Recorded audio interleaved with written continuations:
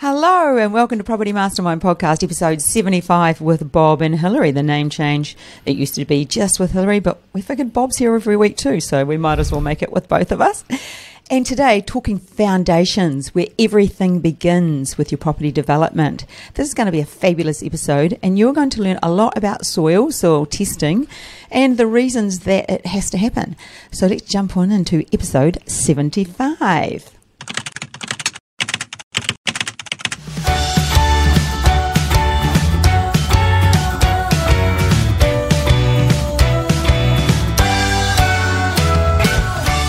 Hey, welcome to episode 75. As I said, foundations, where everything begins. Welcome, Bob. Oh, thank you. Good to be here. Good to be here. Talking about foundations. I know. This conversation started off at about 6 a.m. this morning in bed. I mean, how tragic are we? Yeah, well, we often come up with ideas when we're just thinking. Have our morning chat. We kick off the first meeting of the morning around 6 a.m. and that's where this one came from. Yeah, it did, yeah. Foundations. Yeah. Well, it came from a chat I had with Chai a couple of days ago. Okay, yeah. And Chai said to me, we were having a chat about the programs we offer, and she said, I love the podcast. And she said, I'd like to know one. We started talking about something she would like to know, and that it evolved and became this. So she was the inspiration behind that. Oh, well, there you go. And Bob said, I don't know if we can make a topic out of that. And then I started asking more and more questions. And I thought, that's so interesting. So it's always got a few stories about everything, haven't we? Well? You've got so many great stories. Yeah, well, yes, and you too. I haven't really had time to congratulate you because you didn't get home till late last night from your Toastmasters. Yet another winning speech. Another winning speech. A 20-minute speech. It was a influential, motivational speech last night, and it was pretty good. I was quite amazed because I saw you build a PowerPoint during the week. And during the week, I did it a couple of days before. Yeah, okay, a couple of days before, without any practice. And I said, how long is this supposed to go for? And they said, well, ideally 20 minutes. And I said, well, have you tested yourself? And didn't. And then last night, how long did it take? 20 minutes and 20 seconds. 20 minutes and 20 seconds. Nailed it. Well done. Yeah, okay. Well, the thing is generally Toastmasters speeches are only 7 minutes because they take too long, but it's a level 5. So when you're doing your big ones, it's pretty exciting. Yeah. Anyway, this isn't about Toastmasters. No, it's not about Toastmasters. What the speech was about, and the reason I can do it with my eyes closed, is it's about what I talk about to people like you guys, to every one of my clients. Yep. I always speak on human behaviour and self-belief and achieving and stepping outside of your comfort zone and doing that thing that you want. And I even had in it, now working in property development. I mean, I've been a health coach because that was my journey. You start off where you want to learn. And so, I'd lost 100 kilos. I began... Lost 100 kilos? I'm sorry, I weighed 100 kilos. No. What were you going? I lost about 40 or 30-something. Tell me you were 150 kilos once or something. Oh, my goodness, no, I wasn't, but felt like it. But the thing is, it doesn't matter where you are on what journey, there is always that lack of confidence that stops you doing something. And now it's with people like you listening to this podcast. So if you're listening right now, my tip for you is just believe that you can achieve it and start putting things in place so you do. Yep. Surround yourself with the right people. Listen to the way you talk to yourself. Replace the stories you tell yourself, which come in the form of reasons, which are really just excuses, because we've all got excuses for everything we don't achieve. And there's no reason that you can't start today. So, I mean, I can make 20 minutes out of that. And people were taking notes, and this young girl came up afterwards. She goes, oh, my God, it's so good. And I thought, that's all I want to do is inspire people to believe that they can achieve, because you can. And we see it all the time. We see the results of that. It's not just some theories, some head stuff.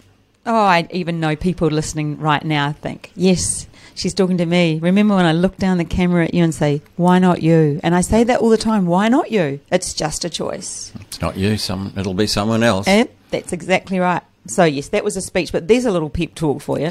So if you're not achieving what you want, you have to sit down and think, what is it that I want? And then to take action toward it. Step outside of your comfort zone, just a little bit at a time. Don't think of the big picture. Think of my next step. Oh, well, look, I didn't realise what I was starting when I asked you that. Hey, I know. There you are, off on my favourite subject. I'm just so passionate about people understanding what's possible. Yeah, I know. And you know the word impossible? You can really break that down to I'm possible.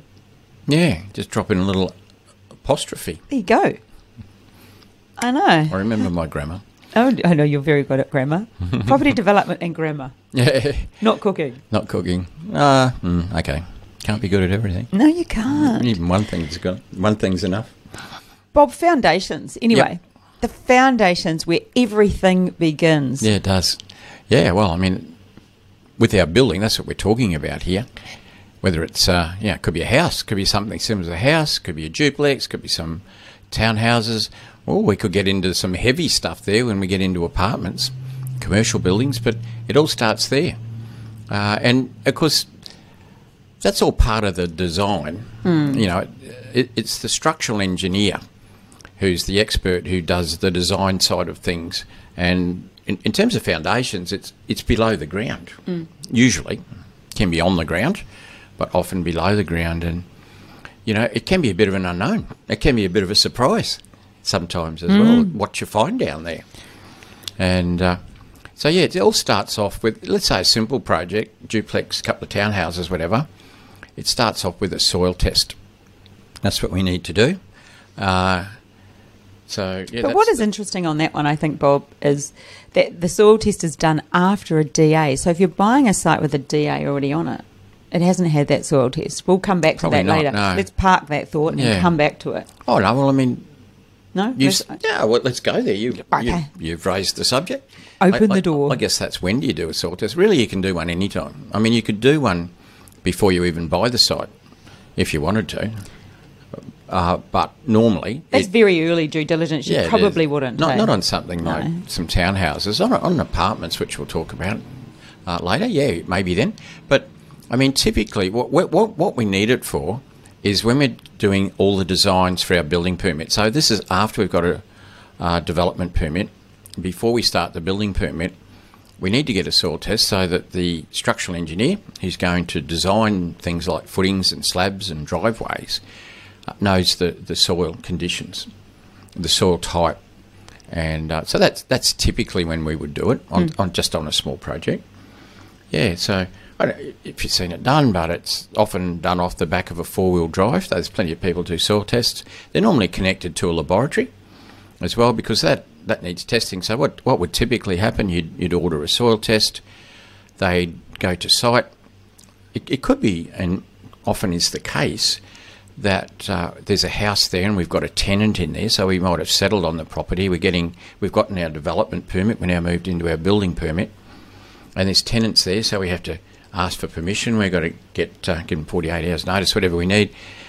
It's usually done off the back of a four-wheel drive, so that they have an auger, you know, like a drill, and they take a core sample of the soil so that they can take that back, goes back to the laboratory, and they test it for soil types, moisture content, a whole heap of things. Well, just backing up from that, at the moment with delays on things like there can be, like we're waiting on demolition, we're waiting on power to be disconnected, everything seems to have, and I'm quite generalising, but things do tend to have a bit of a delay at the moment. Aren't there delays on soil testing, or is it pretty quick? I know it's not a long procedure. There have been delays on everything in recent times, although it is getting better.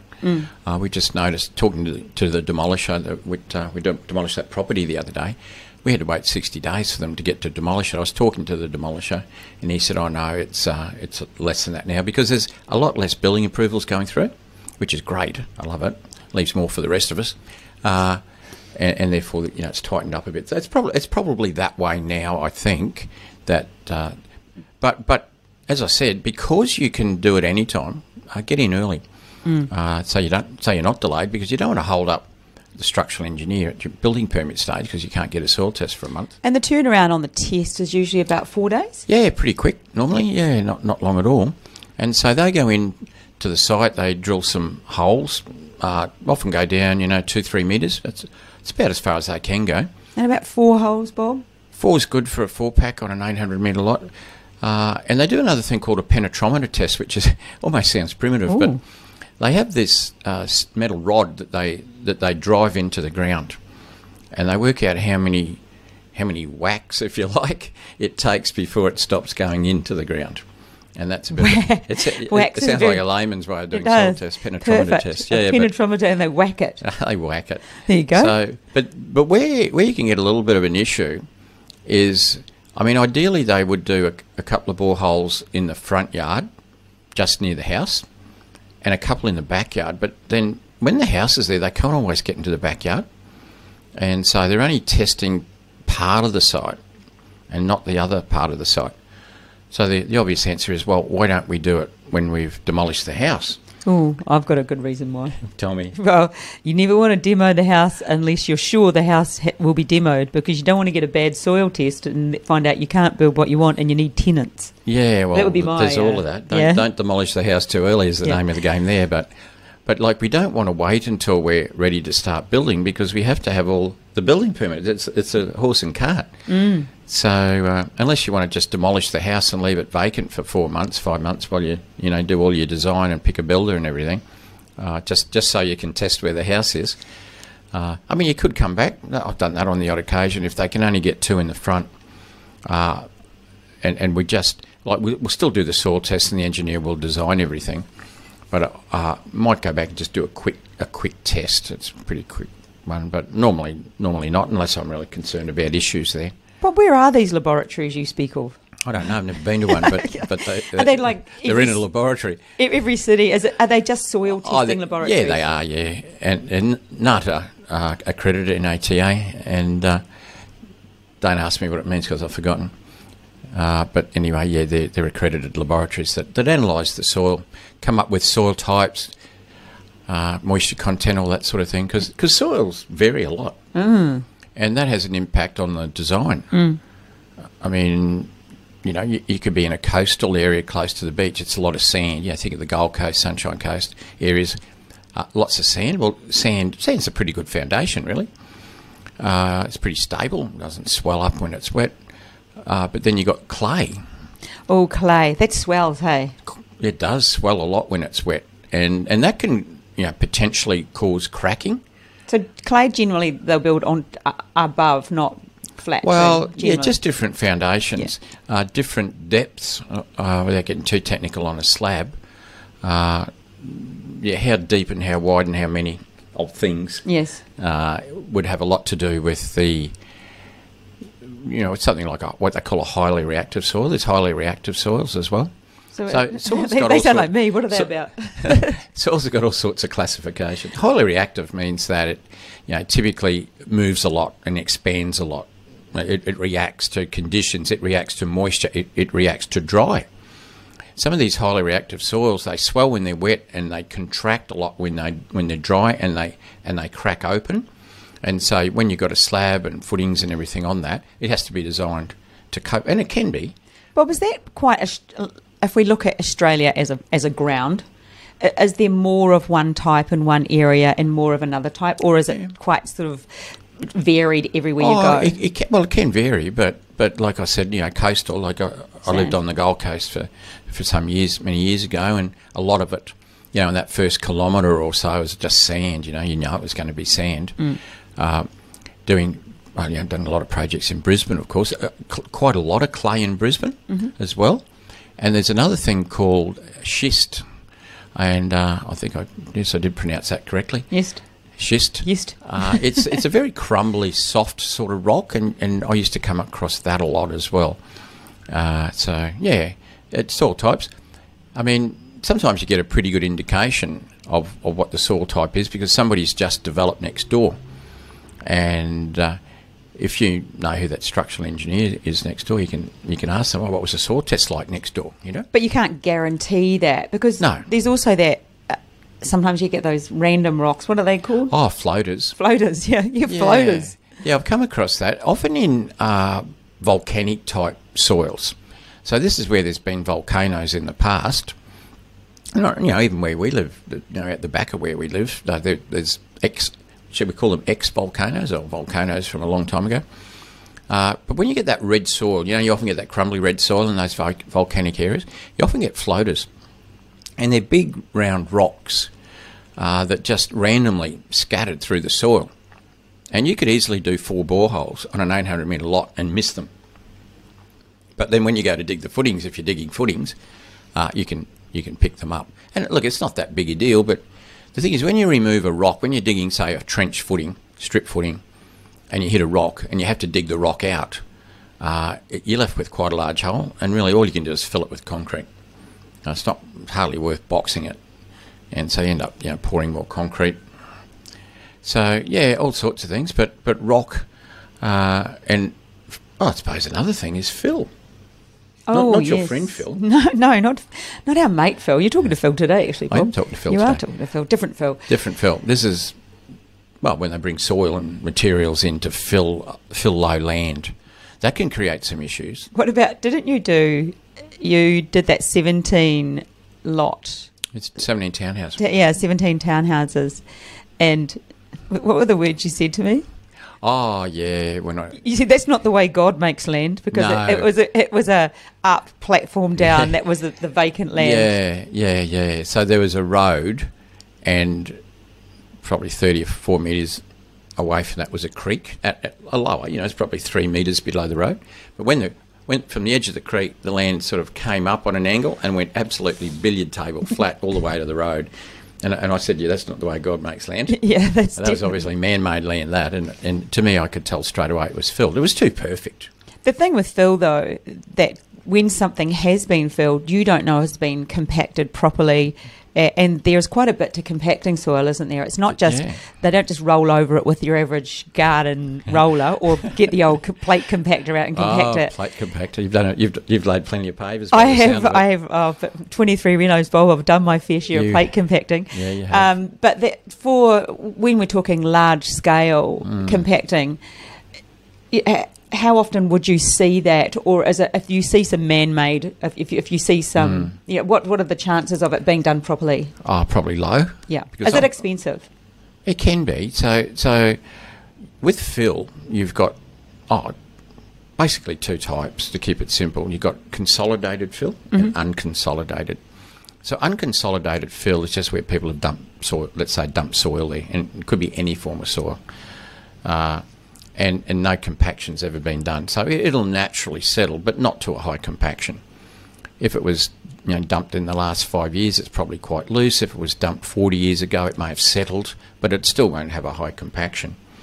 And so if you're filling something properly and you intend building on it, you normally first of all, you've got to choose the right sort of fill.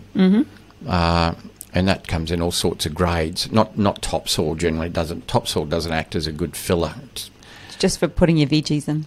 Yeah, you might use some form of gravel. They rate it on CB30, different types of gravel that compacts to different compaction. You often see that under roads. So you choose the correct fill, anyway, at least something that will compact. And then it has to be rolled in layers. It has to be tested, and that's filling properly. But this one you mentioned, the 17 townhouse side of it, I could tell straight away that it was fill and probably not consolidated. But I did dig deeper because it actually had a development permit on it. Right. And I knew that. But in a development permit, you don't have to test the soil. It's not a condition that council needs to know the soil. But as I spoke to the agent further, I realised that the person I bought it off, it was a development company, had gone further, and they'd actually done soil tests, and as a result, the engineer had done some of the preliminary foundation design.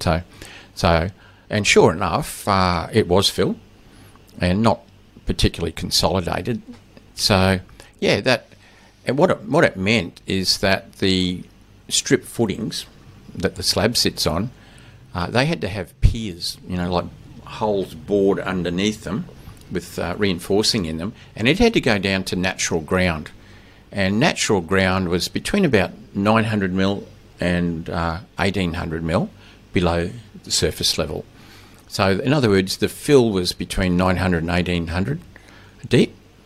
And so every roughly 1800, with our strip footings, we had to drill one of these piers down into natural ground, about 300 mil into natural ground, pour concrete in it, and then you build the footings on top. So really what it means is the footings are supported by natural ground. The fill really is just more like formwork. It really doesn't offer anything to support the slab or the footings. Bob, just something you said there, which I think it's off topic but interesting for developers, whether you're brand new or how far you are on your journey. You mentioned you were talking to, who was the person you were talking to that had told you that the person who got the development approval had already done a bit of work on it. Who was that person? So I bought that through an agent. Right. An agent bought me the site, and at first he just said, it's got a development permit. So I went out and had a look at the site, and had a walk over and worked out it was Phil. And then I said, well, can you send me everything you got on the development permit? And he did. And he said, actually, in the meantime, I found out they've advanced it further, and they're part of their way through the building permit. And so they did get a soil test, and they did have the structural engineer design, which I found quite handy. I knew pretty much in my mind what would have to be done, but it was handy to have that design, because then I could talk to a couple of builders I know and get an idea of how much extra that would cost, having to put about I can't remember, it was 130 or 180 piers into the ground. It wasn't horrendous, but it was a cost that was worth putting into my feasibility. Oh, yes. And I suppose, and it easily absorbed over 17 townhouses. Yeah, it was. Yeah, it didn't. Yeah, you're right. It was. Yeah.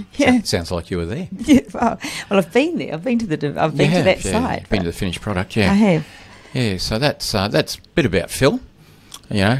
Not the guy Bob's talking to today. No. The one. You need the right sort of soil. You do. It needs to be compacted. But I think my tip there is that, or the point I was raising was the real estate agent that told you that. And would your Joe average or good general real estate agent think to say that? Or well, I think he was happy to tell me that it had advanced part of the way through the building permit, because in his mind, the more information he could give me, the more comfortable I'd feel, the more likely I am to buy it, the more likely he is to get a commission, I guess, if you think about it. But I bought that off another developer.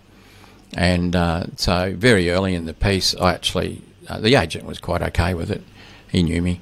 I sat down with that developer who had the site, and we went through a lot of stuff together because I had to negotiate it. They wanted too much for it, and I had to find reasons to pull the price down, which I did. Well done. Well done, Bob. Thank you. But then I suppose that what you're saying there, you had to find reasons, and the real reasons, logical reasons, to make the deal work. Yeah, exactly, yeah. Cool. Yeah, so, I mean, it's not too difficult with small projects like, some two-storey townhouses, but because when you get into apartments and basements, it can be a whole different story. Interesting. You said at the start that to get a development approval or development certificate, wherever you are, to get that, you don't actually have to do a soil test. So if you're buying a site that perhaps is larger and has underground car parking, could be quite scary, really. I'd made that, and I have made that part of my due diligence. Okay. So if I was going to do a bigger project where I wanted to do a basement, I would get the soil tested as part of my due diligence. And it's a bigger job. When you're getting a soil test done on something like townhouses, they just test about 2.5 metres down, which is way more than your foundations, and pretty easily done off the back of a four-wheel drive with an auger. When you're talking about basements, you're talking about boreholes that are 5-6 metres deep. You've got to bring big machinery in for that. You have to bring a much bigger machine in than a four-wheel drive. And there's machines that do that. It's really what you'd more call geotechnical testing than you would a soil test. And they have to do, obviously, more holes, deeper holes with this big machine, which can be a problem if you've got houses there, but often worth it. They go to the same lab, same place test? Well, they do, yeah. They ultimately end up at the same laboratories because we're still testing soil types. But because you're digging deeper, potentially you can strike more problems, and that's the issue there. I remember you pointing out we used to live quite central in Brisbane, right in the city there, and there were a few apartments going up, buildings around us, and they were going so deep. And I remember you saying there could be problems there because we were so close to the river, because we're quite central in the city. So, and it's generally affected quite a lot by if you're near water, isn't it? Yeah, it is. If you're going underground. Yeah, well, I mean, it sounds obvious, but it really is. And I'm sure it's happened around Sydney Harbour with some of the big commercial buildings and residential buildings near the harbour, and certainly in Brisbane, where I've done a lot of projects near the river. I mean, we lived on the river ourselves. We saw new buildings going up. Water water penetration can be a huge problem, and it can be solved. I mean, you can just about solve any issue with engineering, but it's costly, that's all. It can be very costly. Yep. And I can remember some of the big buildings being built in Brisbane where the basements go down 9 levels. Holy and heck. that is way below. It's like halfway to China. Brisbane River water level, yeah. And so, but that depends a bit on how far back from the river they are and the type of foundation. Like if it's rock, certainly it's hard to dig rock, but it also helps water not to penetrate. But look, water and rock are your two enemies when you're building basements. And I mentioned to you a site I saw once when I was working for a major development company. We were in Canberra looking at a site for a commercial building. It already had a development permit, and it required 2 levels of basement. And I thought, well, remember, it only had a development permit, so nobody ever really had to do proper geotechnical testing as part of that permit. At the next stage, your building permit, yeah, sure. That's when you have to get it tested. And so I thought, well, like 2 levels is pretty deep. Like you're down 6 metres, and then your foundations go down even further below that. Probably you're 8 metres down. And so I made some inquiries to some structural engineers I knew, and there had been a couple of new buildings in that area. And what I found out was there was a water table just over 3 metres below surface level. So you could get by with building a single level basement, but that extra level would have been an enormous problem. Having to de-water that. Is that? Hang on. Is that right terminology? Do you de-water something? Yeah, you do de-water a site. Well, there you go. You de-water a site. It can be expensive as well to achieve that. And the engineer said, look, that just the soil type, everything is against doing that second one. It's okay to design something. Building it can be another matter. And so I immediately steered away from that. And just another quick story, I guess, about rock, how it can work in your favour. Can. Tell us. I don't know the story. Oh, well, here's a new one for you. Tell me a new one. I've got a few stories, of course. You do? So this is a project we did probably 8 years ago. And it was 4 levels of apartments with a semi-basement underneath. What I mean by semi-basement, the land sloped downwards from the road. So at the road, we dug down 3 metres, but at the back of the block, because it sloped down, we hardly had much of a dig at all. So sort of like digging half a basement, if you like. And we did the normal geotechnical test. It came up. There was just some very loose, that schist sort of rock that I talked about before, which is fine. Soft stuff. Easy to break up. Just a normal excavator will break that up easily. You don't need rock breakers or anything. And but when we got to the very front, where we had to go down 3 metres, we hit some bluestone. And bluestone, anybody will tell you, there's plenty of it in South Australia in different places, it is extremely hard. I mean, you can break a rock breaker on bluestone.